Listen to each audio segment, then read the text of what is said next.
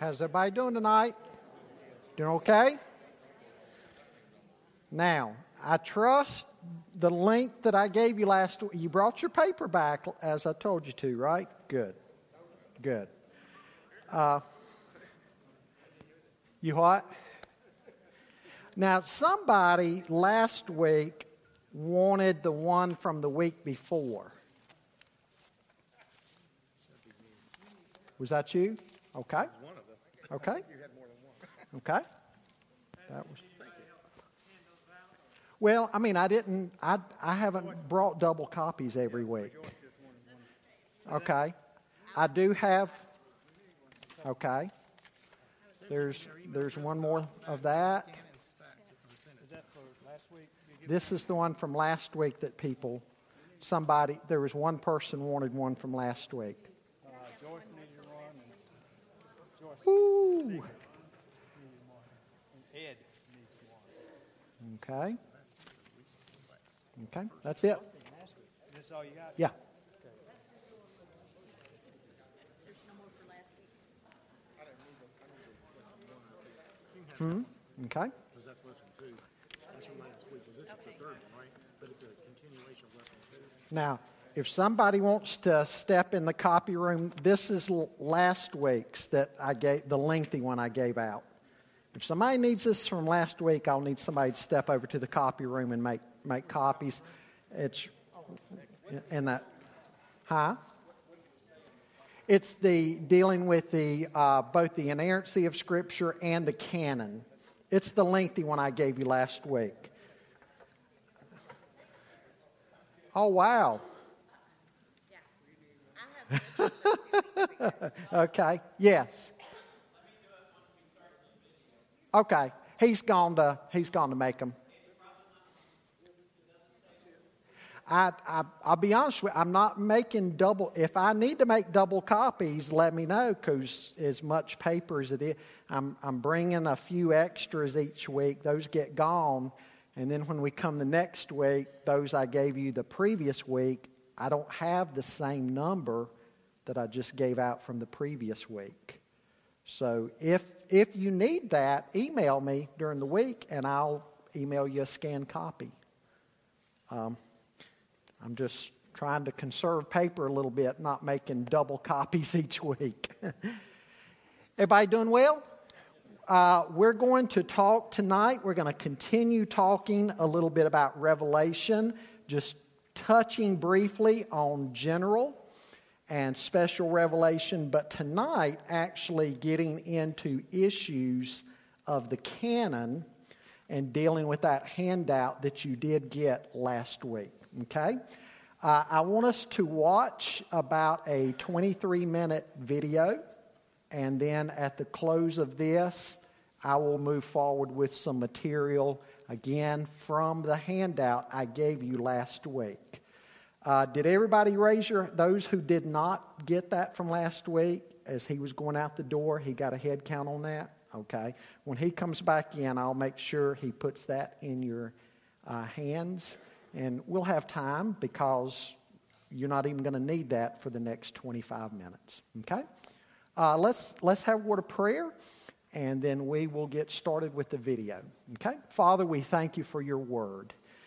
As we continue to talk tonight about issues related to special revelation, in particular that of your written word, your inspired, inerrant word.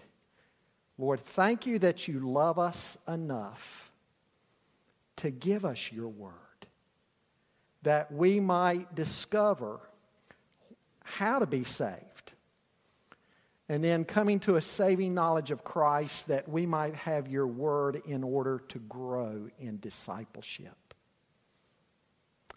Lord, I pray that we would be ever ready to share your word with those around us who don't know Christ. Lord, may they see something different in our lives. May they hear something different in our talk. We pray that you would use us as ambassadors for Christ. For it's in his name that we pray. Amen.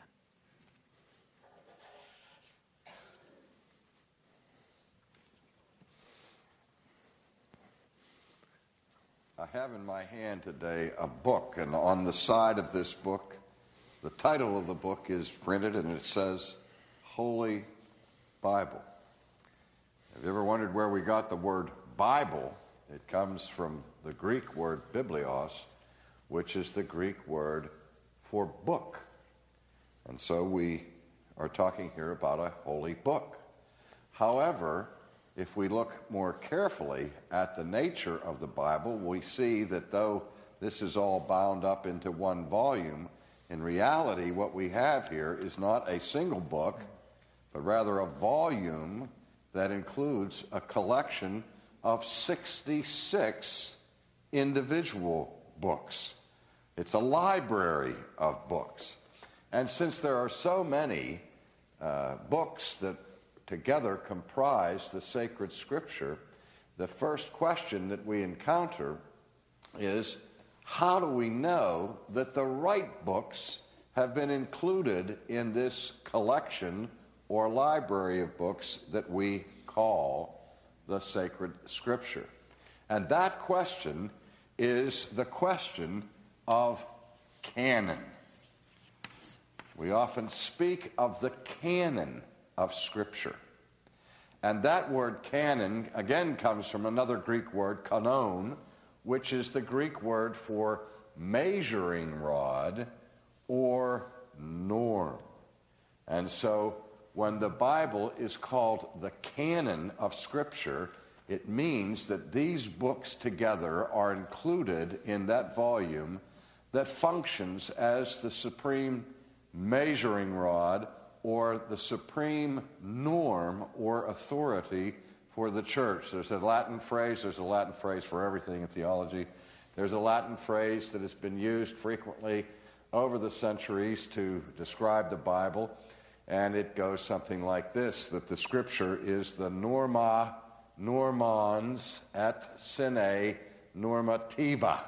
Now you notice one form of the word norm appears 3 times in that little expression, norma normans, which means the norm of norms, et sine normativa, and without norm. It is the norm or the standard of all standards, and it has no peer, no other norm by which it is judged. Well, when we get to this whole question of canon, the question we're facing here is different from what we've looked at thus far, when earlier we examined the question of the nature of Scripture.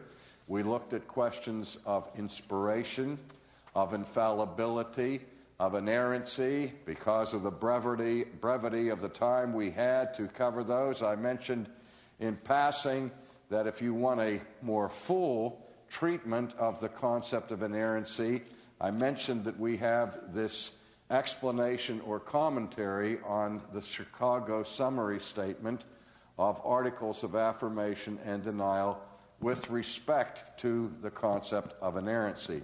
But today, we're talking not about the nature of Scripture, but rather the scope of it. That is, how far does the canon of Scripture extend? Now, there are all kinds of misconceptions that arise whenever we hear people talking about the canon. I have heard critics of the Bible say we have 66 books included in the Bible, and that list of 66 has been narrowed down by more than 2,000 candidates for inclusion in the Scripture. And when you consider the enormous number of possible books that could have been included in the Bible, and in light of that large number, there are only 66 that actually were included in Scripture, the critic says, doesn't it seem probable, at least in terms of the odds, that some books that should have been included in the Bible were omitted, and other books that perhaps were not really qualified for inclusion made their way in? Well, I say that's a misconception for this reason. Though in a loose sense we could say that there were over 2,000 candidates for inclusion in the Scripture, even with respect to the canon of the New Testament, the overwhelming majority of those books were quickly and easily dismissed by the early church because they were so obviously fraudulent. In the 2nd century, with the threat of the Gnostic heresy, the Gnostic heretics themselves wrote their own little books and disseminated them widely and claimed apostolic authority for them.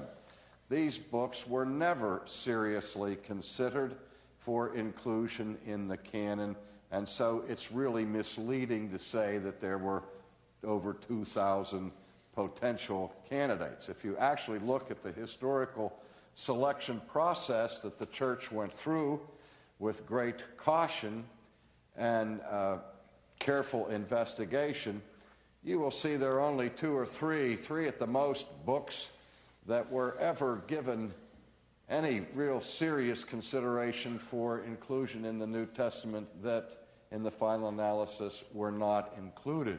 And they include, among them, the Didache, the Shepherd of Hermas, and the first letter of Clement of Rome.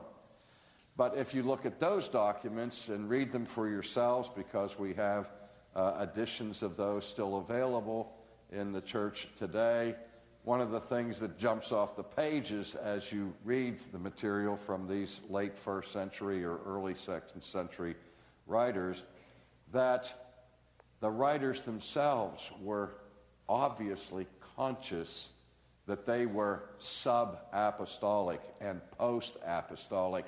They themselves submit to the authority of the apostles and to their writings that came out of the first generation of Scripture. Now, these books, by the way, are important and useful for us in the church and in church history. But, again, there was no fierce discussion or struggle about even any of these three and their inclusion in the canon. More of the controversy that the church faced in the earlier centuries was not about the books that were not included so much as it were, as the controversies were concerning books that eventually were included in the canon. And some of those controversial books about which debate went on for some time included 2 Peter, Jude, the epistles of John, the book of Revelation, and also, most significantly, the book of Hebrews. Now, another serious misconception that arises sometimes by just a little bit of sloppy arithmetic. I have heard scholars say, I don't know why we have such a high view of the Bible, since the canon wasn't established for 500 years after Christ. Now, where does that figure of 500 years come from? Well, it comes from this date, the date 398 A.D., and that is at the very end of the 4th century. Now, if you want to round that over to 400, then you can talk about the beginning of the 5th century, and you know how we are with centuries and forgetting the difference in the numbers. The beginning of the 5th century is not 500 years after Christ. But that's how the reasoning goes. The last council or synod that the church had to finally, once and for all, settle the parameters of the scope of the New Testament canon was in 398. Now, there were several earlier investigations that had been made before that. So there was a process that took time, and the process wasn't complete until 398. Now, that doesn't mean that in the year 398, the first time in history the Christian church had a New Testament. No, from the very beginning, the basic books of the New Testament that we read and we observe today were in use in the life of the church, and they functioned as canon because of their apostolic authority from the very beginning. What happened in 398 and in previous meetings, such as in the Muratorian meeting, was the formalization of the books that were to be included in the canon. And the issue that provoked this process in the first place was the appearance of a heretic who gave the first formal canon. And it was the heretic Marcion. Now, and his followers were called Marcionites. Now, not Martians that from outer space, but the heretic Marcion was one who, being influenced by Gnosticism, believed that the God who is portrayed in the Old Testament is not the ultimate God of the universe, but was rather a lesser deity, kind of a demiurge, who had a nasty disposition, who was fierce and angry and kind of mean. And that God was the one who created so many problems for us. And what Christ came to do in the New Testament was to reveal the true God and to deliver us from this mean-spirited deity. And so anything in the New Testament that would link Christ in a positive way to Yahweh, the God of the Old Testament, was expurgated by Marcion. And so, like the Gospel of Matthew and much of the other gospel information was cut up with scissors and paste. Any reference that Christ would make to God as his Father was excluded. And he also eliminated some of Paul's writings and gave us a very small, abridged version of what we now call the New Testament. So it's the church's response to that heresy that made it necessary for the church to give an authoritative, formal list of actual biblical books. Now, one of the things that trouble people from time to time is that there was a historical selection process. That we cannot deny. And that there were times in church history where books like the book of Hebrews was questioned with respect to its authority. Now, at the time that the church was engaged in this selecting process, a threefold test was used in order to determine canonical authenticity. In other words, there were benchmarks that were applied to contenders. And the first mark or test that would verify a book's authority for the canon was its apostolic origin. Now, this apostolic origin criterion had actually two dimensions to it. To be of apostolic origin meant either, one, that it was written by an apostle, or two, written under the direct and immediate sanction of an apostle. Let me give a couple of examples of that. The book of Romans was not in question because everybody granted that it was written by the Apostle Paul and carried with it apostolic authority. And the Gospel of Matthew was certainly not questioned, nor the Gospel of John, because these Gospels were written by the disciples who became apostles of Jesus. But what about the Gospel of Luke and the Gospel of Mark? Luke was not an apostle, and neither was Mark. However, Luke was an associate of the Apostle Paul, went with him on his missionary journeys, and had the apostolic authority of Paul sanctioning his literary output. Likewise, Mark was seen as the spokesman for the Apostle Peter, so that the authority of Peter stood behind the Gospel of Mark as the authority of Paul stood behind the Gospel of Luke. So from the very beginning, there wasn't any doubt about the apostolic authority and biblical canonicity of the four Gospels, of the basic corpus of Paul's writings, and so on.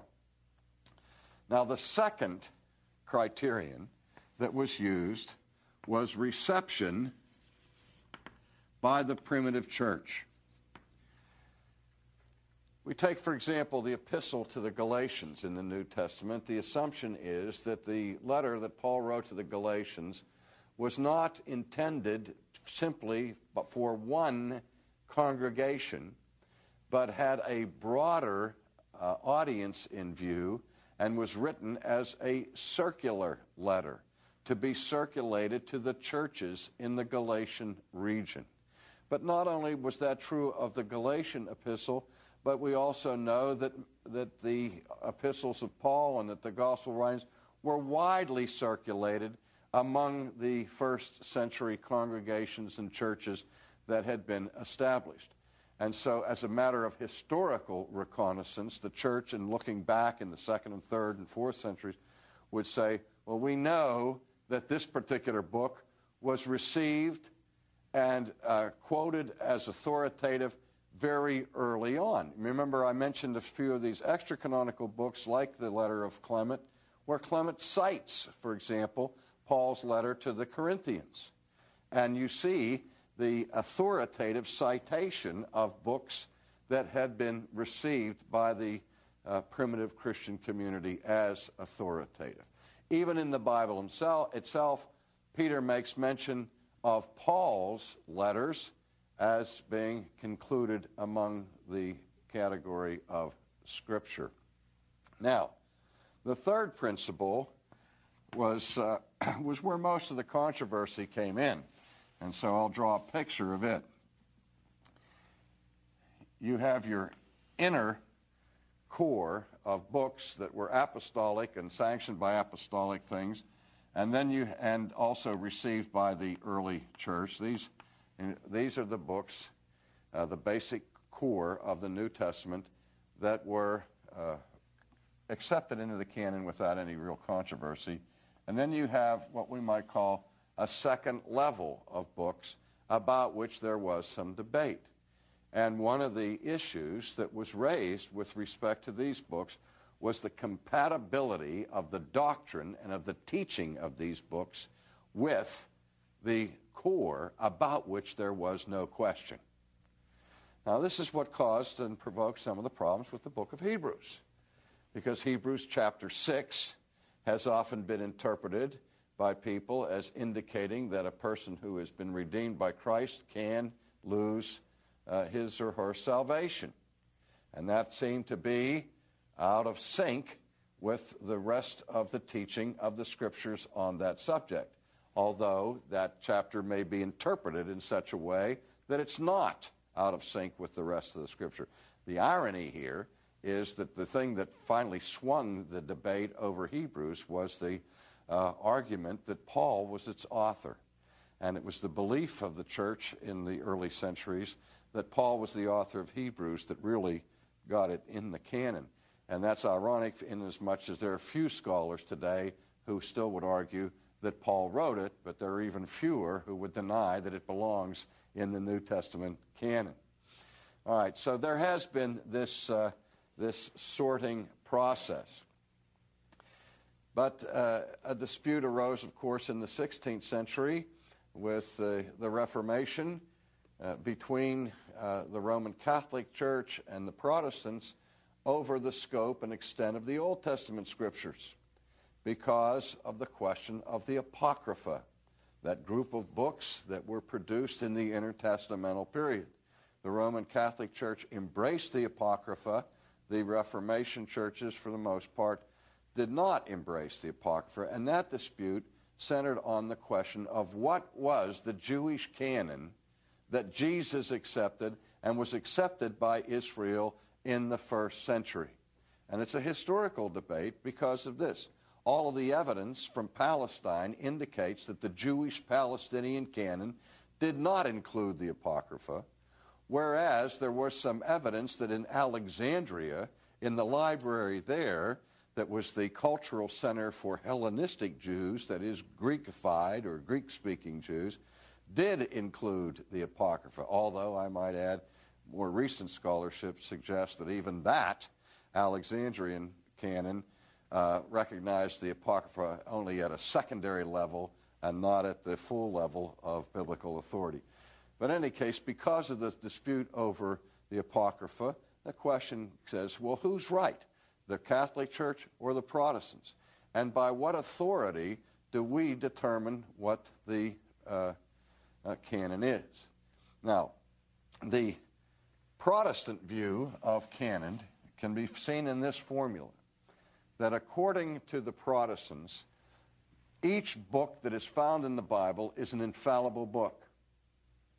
But the historical process undergone by the church was a historical process that was done by a church that is not infallible. Now, we believe that the church was guided providentially and assisted by the mercy of God, and I believe, with every conviction I have, that the church made the right decision at every point, that every book that should be in the Bible is in the Bible. But I don't believe that the church was inherently infallible then or now. I mean, the church is always capable of making mistakes. And so we would have to say as Protestants that the historical process of selection was a process engaged in by an institution that's fallible. So that the collection itself is a fallible collection of infallible books. Whereas the Roman Catholic formula would say that since the church is infallible, and anything that the church decides in ecumenical councils and so on is an infallible decision, that the sorting process or historical selection process was the rendering of an infallible church. So that for Rome, you have an infallible collection of infallible books. Well, that's the difference. The Protestants say, well, it's possible that the church made a mistake. I don't know anybody really who thinks that. Luther, of course, at one point questioned the canonicity of the book of James, and because of it, people said he didn't really believe in the inerrancy of Scripture, and they confused the difference between the issue of the nature of Scripture and the issue of the scope of Scripture, where Luther is saying, I believe all the Bible is without error, but I don't know whether this is part of the Bible. Now, he changed his mind in his later years and became convinced that James was part of the Bible and should be canonical. But his questioning of it was part of the Reformation view that the church was fallible in the process.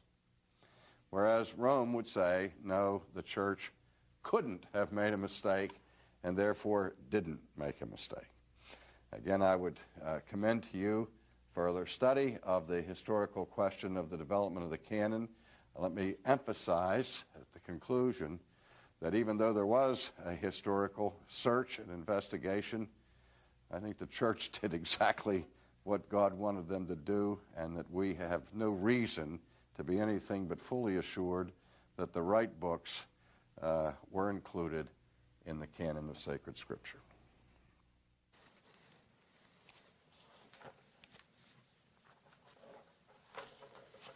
Okay, just real quick before we get into tonight, I want to just quickly review where we have been, looking at general and special revelation 2 weeks ago, general revelation. And we indicated then that because we are finite and God is infinite, that if man is to know God, God's got to take the initiative in revealing himself. And first of all, we refer to general revelation, sometimes also called natural revelation, not to be confused with natural theology. Natural theology is what man does with natural revelation, how he processes it, okay? I said it's general in the sense that it's general to all men. General revelation, Psalm 19 says all you got to do is go outside and look up at the heavens, right? The heavens declare the glory of God, right? And Paul speaks about general revelation in Romans 1, right? Talking about the things that we see in the created order clearly testify to us something about God's attributes and His power. So again, general revelation, it's general in the sense it's general to all men. Whether somebody has a Bible or not, they can go out and look at the stars at night, and they should be able to know that there is a God. It's also general because it only gives a general amount of knowledge, a general and limited amount of knowledge. For more, we need special revelation. General revelation, in other words, is enough to condemn. Paul says in Romans 1, through general revelation alone, men are without excuse.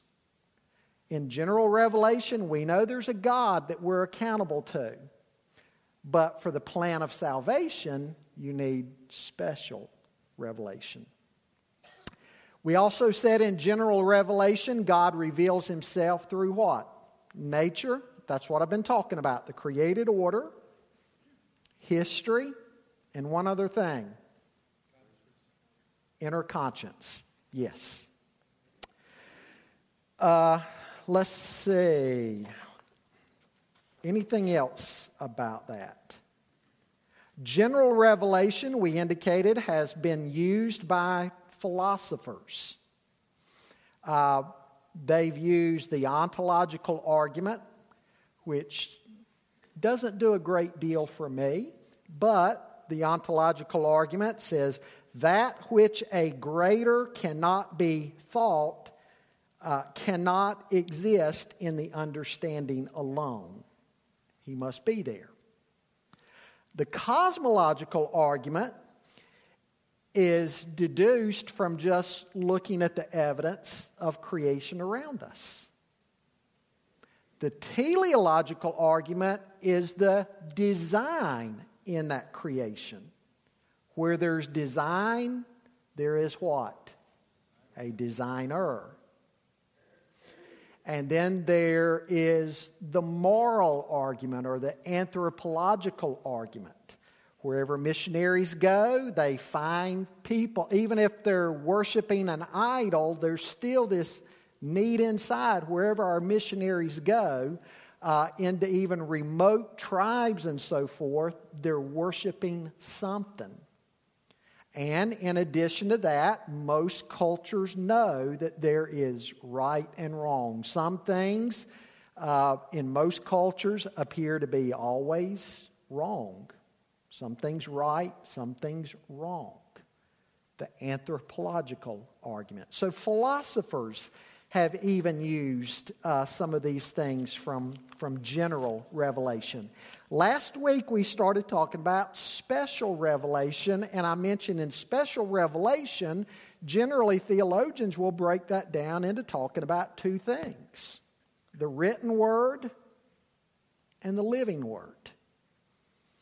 The written word, the Bible; the living word, the Lord Jesus. Right? And again, to know how to be saved, in general revelation, we can go outside and look and conclude. Any thinking person can say, boy, this isn't by accident. Somebody made this. But again, for the plan of salvation, you need special revelation. And we believe God's done that. He has inspired His Word. And I indicated last week that the doctrine of inspiration, the fact that Scripture is God-breathed, leads naturally to the thought of what? The inerrancy of Scripture. Inerrancy meaning it's without error. We believe a perfect God is able to give us a perfect Word. So inspiration leads naturally to inerrancy. We indicated last week that some have tried to say that inerrancy only refers to matters of faith. But we don't believe this. We believe whatever the Bible speaks to. Even though the Bible is not a history book, when it speaks about historical things, the Bible has been shown over and over again that it ended up being correct. When years later discoveries were made, guess what? The testimony of the Bible was right all along. Likewise, the Bible is not a science textbook, but again, it's been shown that when it speaks to things that are scientific in nature, the Bible has been shown to be correct. And so we believe that inspiration and inerrancy refers to anything written in the Bible. I also indicated last week that the doctrine of inerrancy does not discount phenomenological language. What's phenomenological language? Does anybody remember that from last week?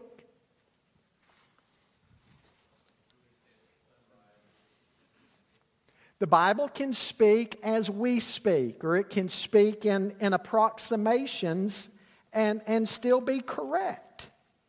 For instance, the Bible speaks of the sun rising. Technically, we know that the sun doesn't rise.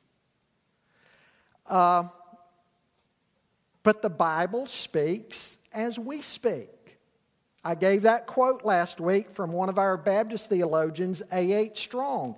He said, would it be preferable in the Old Testament if we should read when the revolution of the earth upon its axis caused the rays of the solar luminary to impinge horizontally upon the retina, Isaiah went out to meditate? Would you prefer the Bible saying that? Of course not. 2 Timothy 3:16 says all Scripture. It's not that all inspired Scripture, as though some's inspired and some's not, but 2 Timothy 3:16 says all Scripture is inspired. It's all God-breathed. We went over the different theories of inspiration. The dictation view, that God directly dictated every word to the biblical writers. We know some parts of the Bible are dictation. Certain things only God could have directly said. But we don't believe that the entire Bible is dictation view. The illumination view was the view that simply holds that the biblical writers had the Holy Spirit working on them in such a way that their religious insight was elevated. That's an inadequate view. The encounter view is another inadequate view, popularized by neo-Orthodox theologians like Karl Barth, that the Bible's just a document and you're reading parts of it, and through certain parts of it, God might speak to you through that. An inadequate view of inspiration. Then the dynamic view. This view held that the Holy Spirit inspired the concepts and thoughts of the writer, but basically left the fleshing out of the words to the individual writer. But we said the best view, the view that the evangelical community has fallen back upon, would be the verbal plenary view. Verbal plenary. Verbal meaning not just the thoughts, but even the words themselves were inspired. And then plenary meaning full. The whole Bible.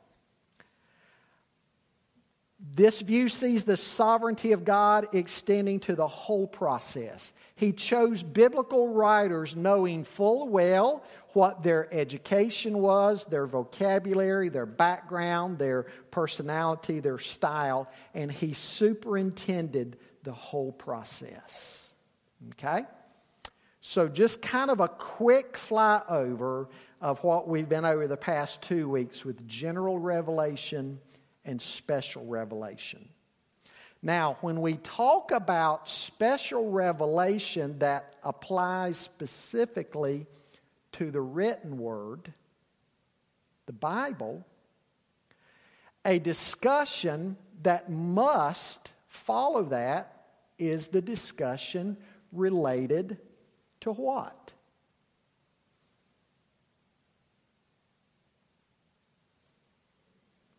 The canon. In the overview, I didn't keep up. Sorry. I wasn't changing the slides. When you talk about special revelation and the written Word of God, it has to bring up discussions of canon. Why do we have the Bible that we have and not some other Bible? Why do we have 66 books, not 65, not 67? Why? That's the question of canon. The word canon with C-A-N-O-N, not a cannon like the gun fired, but a measuring rod, a stick. Okay? We heard him say on this, you'll if you're ever talking to some unbelievers, they might say something like, oh, hundreds of books didn't make it into the canon. That is just simply false. As he mentioned, there's only three, the Didache, the Shepherd of Hermas, and then also First Clement, that Clement wrote to the Corinthians, that have ever been in debate. There's not hundreds of books that didn't show up, or even if some would claim thousands of books. That's just not factual. Now, looking tonight at this matter again, I hope you have the handout that I gave you last week, because I'm just going to follow along with that. Does everybody have that handout? You gave a copy, right? You made extra copies. Y'all are eating these. I might bring 20 or 25% overage one week. Those will get gone. I might bring 10% overage the next week. All those will get gone. And I still won't have enough. So anyway, I hope everybody's got this. If you don't, please email me, because I want to send you a scanned copy of this to you. I think it'll be beneficial to you. But where did the idea of an authoritative collection come from? Well, Scripture itself bears witness to such a collection, right? The earliest collection of written words in the Bible would be what? The Ten Commandments.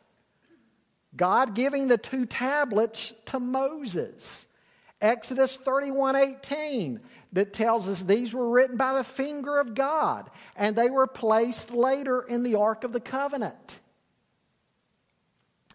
And then this collection just naturally grew throughout Israel's history. Moses himself wrote additional words to be deposited also in the Ark. The immediate reference in Deuteronomy 31, 24 to 26 is apparently to the book of Deuteronomy itself. It says, "And it came about when Moses finished writing the words of this law in a book until they were complete, that Moses commanded the Levites who carried the ark of the covenant of the Lord, saying, Take this book of the law and place it beside the ark of the covenant of the Lord your God, that it may remain there as a witness against you." And then after the death of Moses, Joshua also added to the collection of written words. Joshua 24:26 says what? It says, "Joshua wrote these words in the book of the law of God, and he took a large stone and set it up there under the oak that was by the sanctuary of the Lord."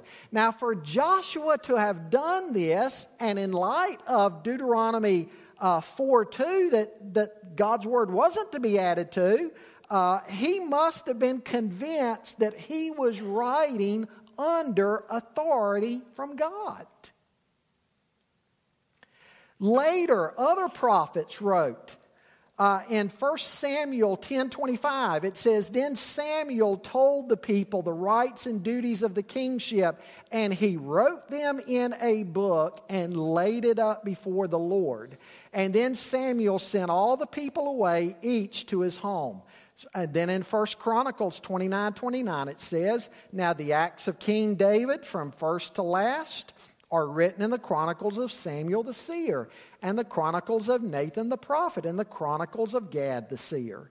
And then in 2 Chronicles 20:34, it says, "Now the rest of the acts of Jehoshaphat from first to last are written in the Chronicles of Jehu, the son of Hanani, which are recorded in the book of the kings of Israel." 2 Chronicles 26:22 says, "Now the rest of the acts of Uzziah from first to last, Isaiah the prophet, the son of Amos, wrote." 2 Chronicles 32:32. I've given you all these references in your notes. Says, "Now the rest of the acts of Hezekiah and his good deeds, behold, they are written in the vision of Isaiah the prophet, the son of Amos, in the book of the kings of Judah and Israel." And then in Jeremiah 30, verse 2, it says, "Thus says the Lord, the God of Israel, write in a book all the words that I have spoken to you." And so what am I saying through all that? I'm saying, as the Old Testament went along, what do we see? We see God commanding certain individuals to write this down and include it in the book. What's implied in that?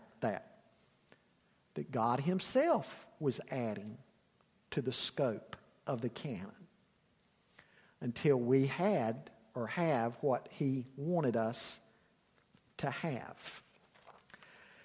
Now, if we date Haggai to 520 BC and Zechariah to 520 to 518 BC, Malachi around 435 BC, we have an idea of the approximate dates of the last Old Testament prophets.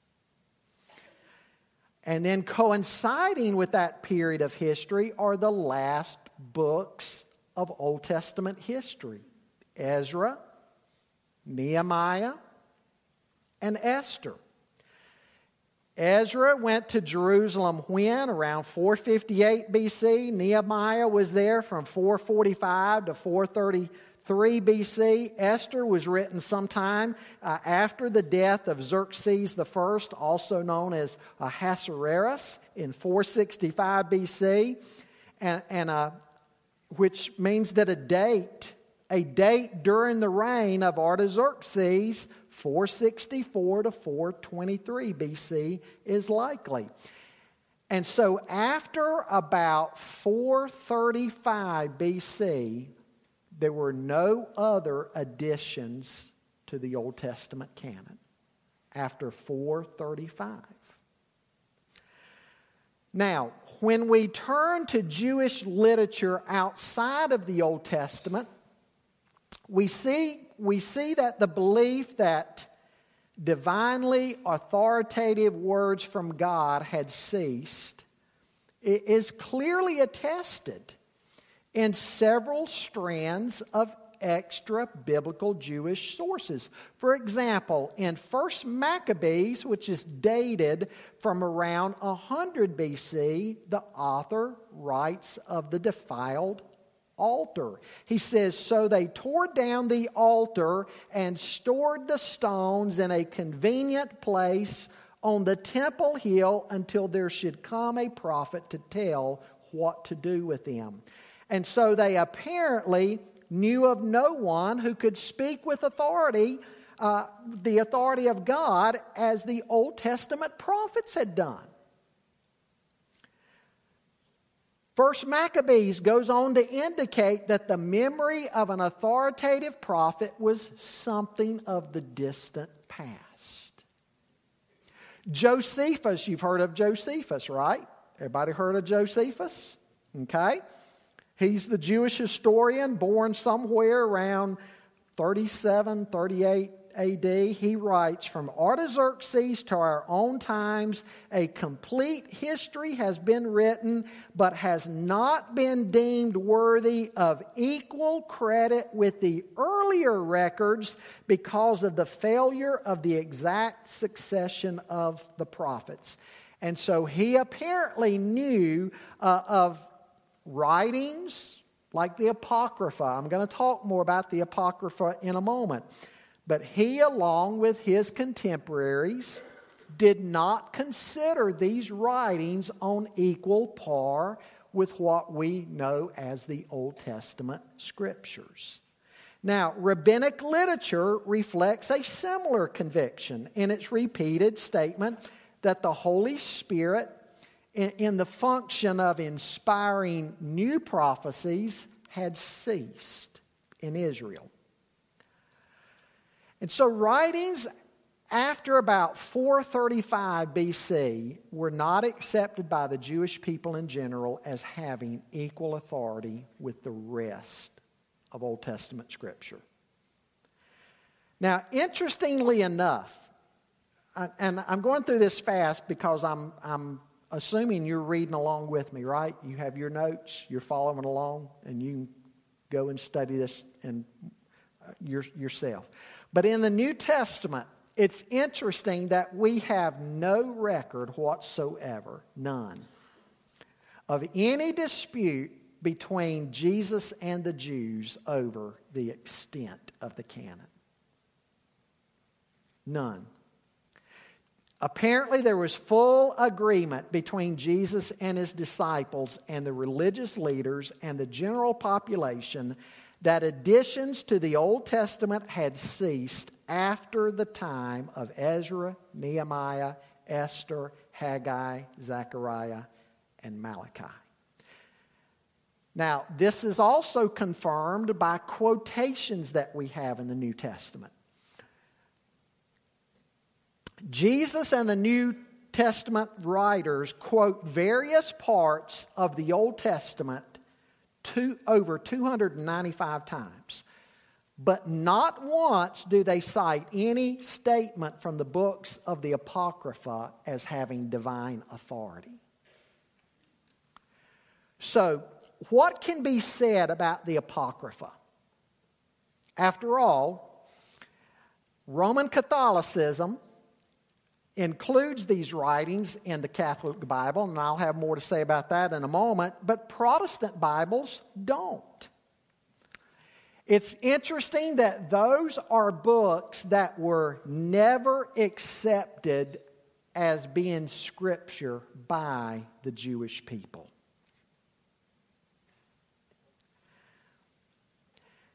Even Jerome, who included those books in his Latin Vulgate translation of the Bible, concluded around 404 AD, he gave support for including them, but he himself said they were not to be considered as books of the canon, but only books that had some purposes of edification in them for believers. But again, he said that they weren't Scripture. The earliest Christian list of Old Testament books that exist today is by Melita, Bishop of Sardis, in AD 170. And I want you to listen to what he says about this.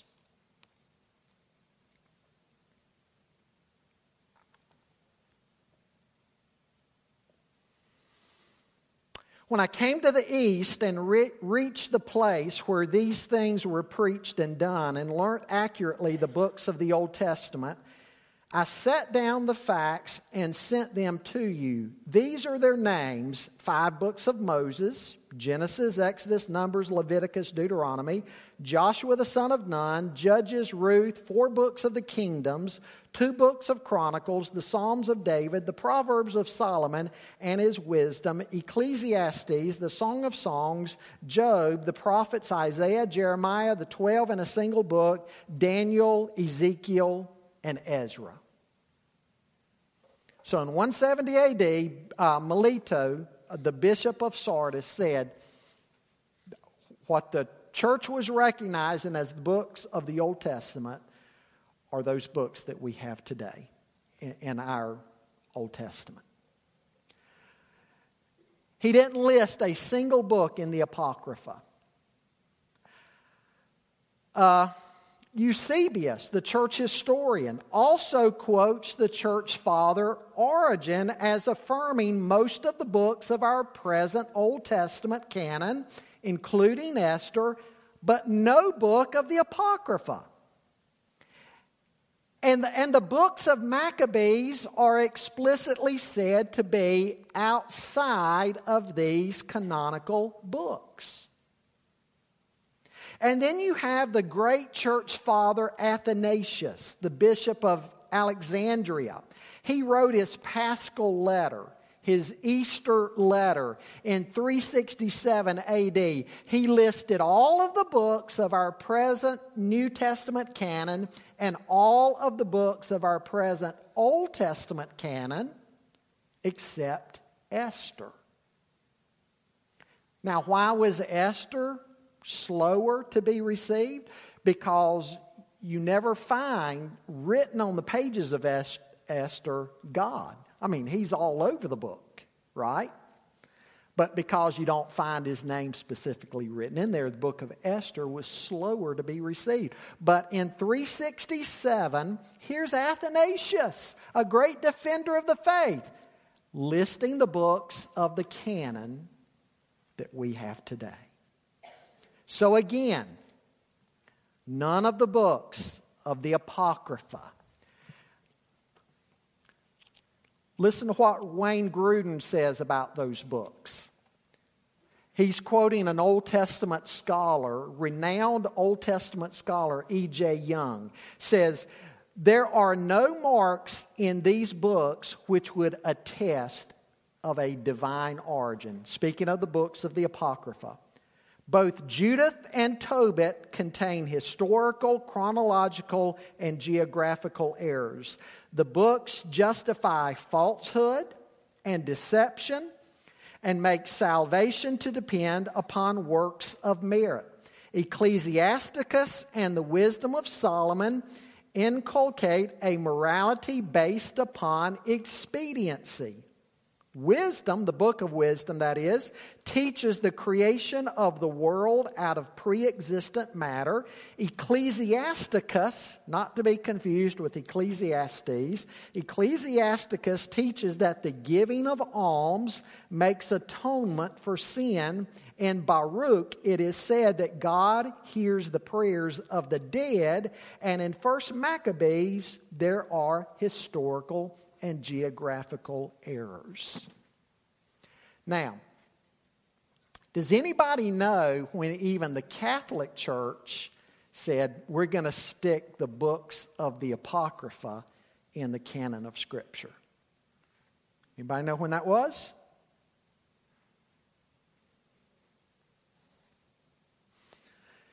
A big response they were having to Martin Luther and other reformers. When was it? 1546. What council did they have in 1546? Council of Trent. Okay? They included these books in there. And why? It's speculated. Anybody guess? In their arguments against Martin Luther, the books of the Apocrypha promoted justification by works of the law. Martin Luther and the Protestant reformers said we're just justified only by faith in Christ. But the Apocrypha gave justification for being justified by your own good works.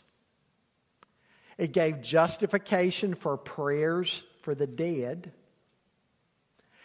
So many of the points you go down the line that the Catholic Church was battling with Martin Luther over, there were places in the Apocrypha that would give them justification for some of their arguments against Martin Luther. And so after at and after the Council of Trent in 1546, the Catholic Church included those books in the canon. Now, here is also a big difference between Catholics and Protestants when it comes to the canon of Scripture.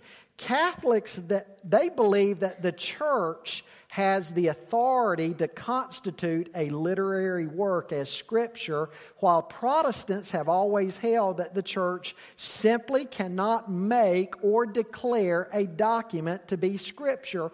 All the church can do is to affirm and recognize as Scripture what God has already caused to be written in His own words. And so the writings of the Apocrypha should not be regarded as Scripture based on the following. I've given you 4 criteria here. Number 1, they do not claim for themselves the same kind of authority that the Old Testament writings do.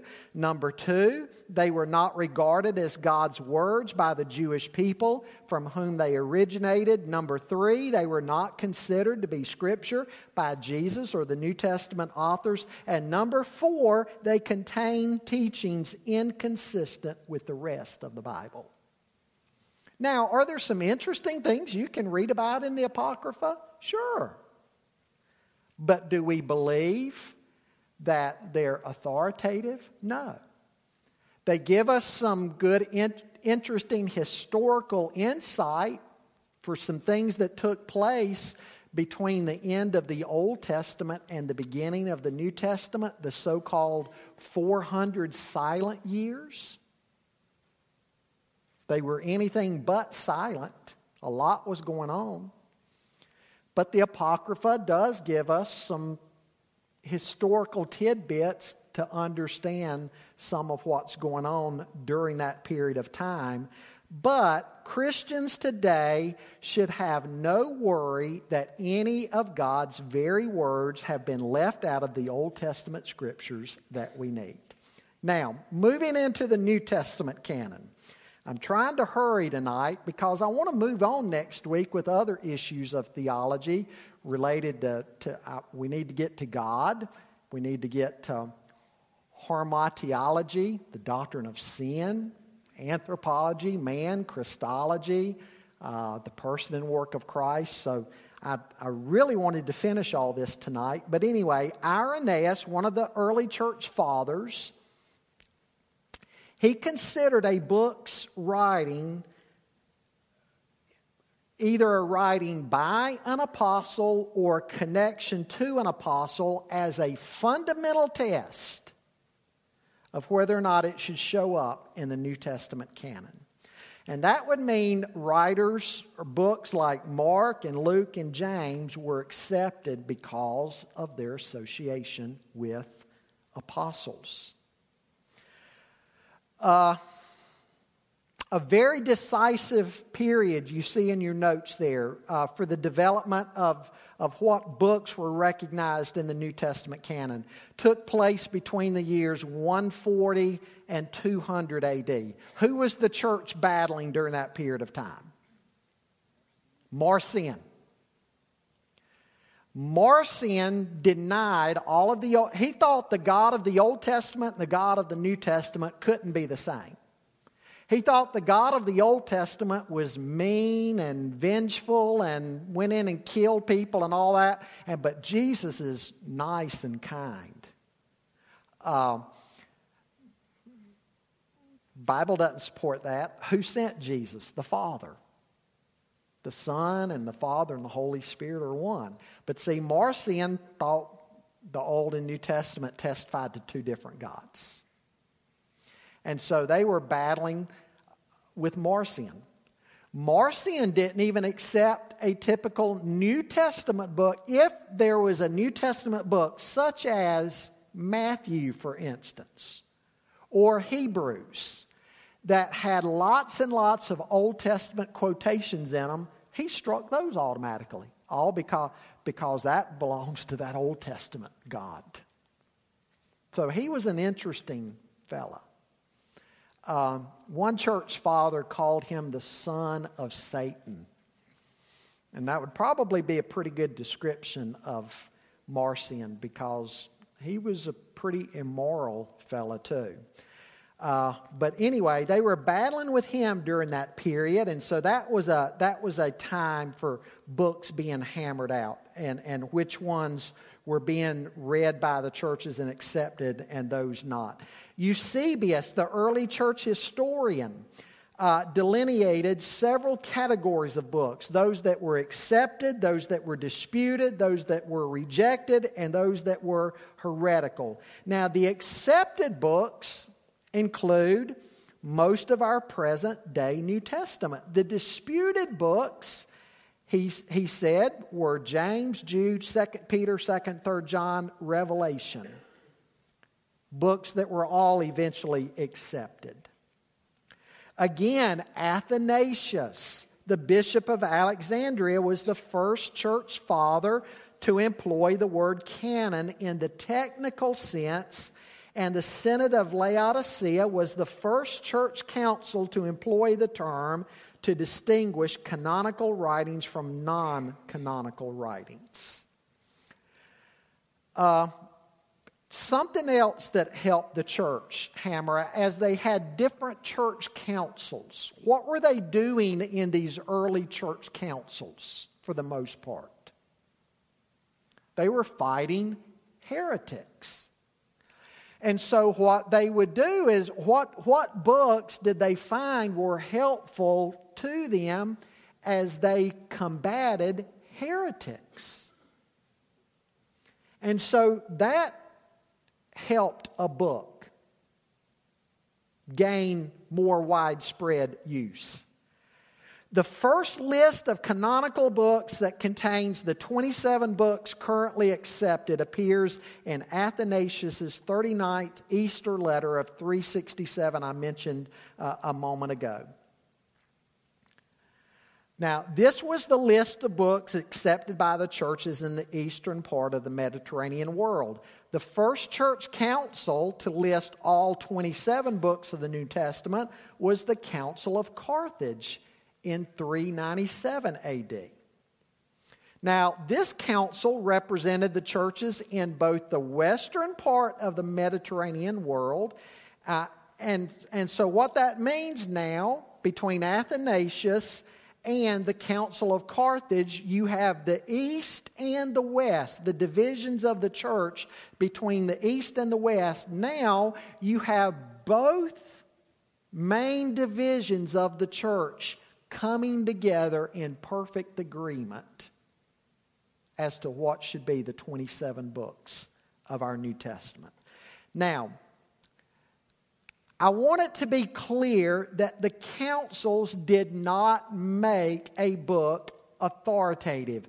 The book was considered inspired and authoritative when it was written. The councils only recognized what was already being recognized in the churches. If you hear somebody say the councils voted in what books we should have in our canon, no, they didn't.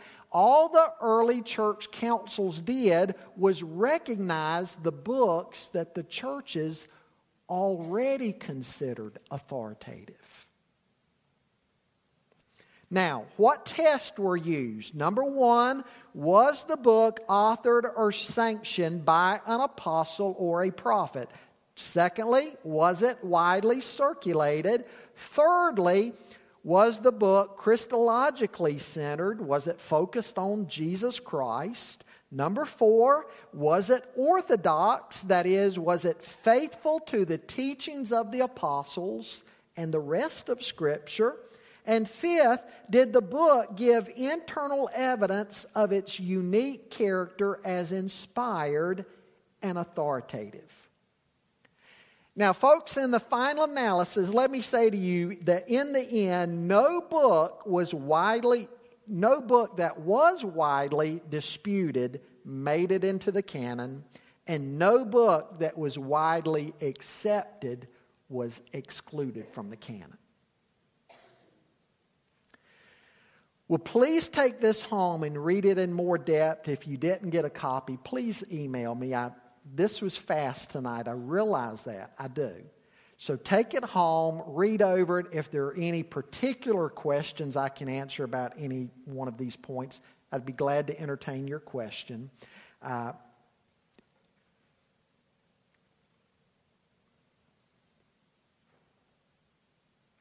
But I want you to see something about the process through which we have the 66 books that we have today. Some people have the idea they just one day magically fell out of the clouds and boom. Paul walked along and said, oh, look, here's the Bible. Picked it up, made copies of it, and that's what we've had.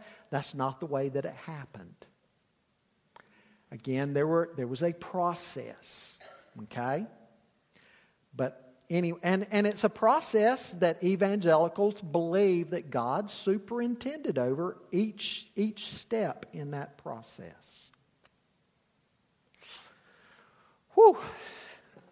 I tried to cover too much tonight, didn't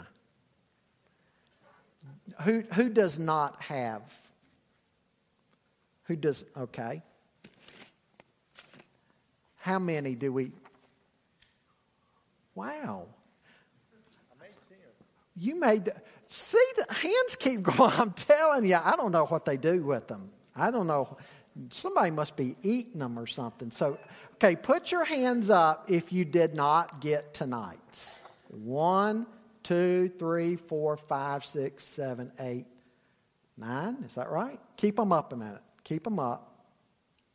Don't put them down. 1, 2, 3, 4, 5, 6, 7, 10, 11, 12, 13.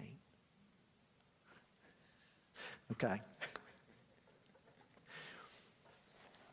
If you 13 will stick behind, I'll stay behind. I'll make you a copy. That's a good point, Dean. That's a good point. So you don't even have to stay behind. It'll be on the church website. Thank you, Dean. Please take some time to read through that, because next week when we come back together, you may have some questions. I wanted to get through this whole section tonight. Normally I would have broken tonight's into 2, but next week I want to move on. There was a question over here. Somebody had a question. Somebody said, Pastor. Okay, let me make a commitment to you. You come back next week, and I won't cover this volume of material next week. Okay? Okay, let's pray. Father, we again thank you for your word and the way your Holy Spirit has superintended over this process, and we have what you intend for us to have. And God, I thank you that those books that have been seen as spurious because of having things contrary in them to the books of the Bible, that those did not make it in. Books that would teach salvation by works or teach other doctrines contrary to the overall witness of Scripture. Lord, that you've given wisdom and you've been providential, that those are not a part of our canon of Scripture. Lord, I pray that having your word as part of your special revelation, that we would read it, that we would do more than read it, that we would study it, meditate on it, memorize it, that we would apply it to our lives, that we would live it. The Bible says if we're hearers only, we're deceiving ourselves. But thank you, God, that you've made yourself known. You're a God who speaks, and we're grateful for that. And Lord, I pray that everybody in here would have a plan whereby to read through your word. That we wouldn't just put it on the shelf to collect dust, but we would hide your word in our hearts, that we would not sin against you. It's in Christ's name that we pray. Amen. God bless you.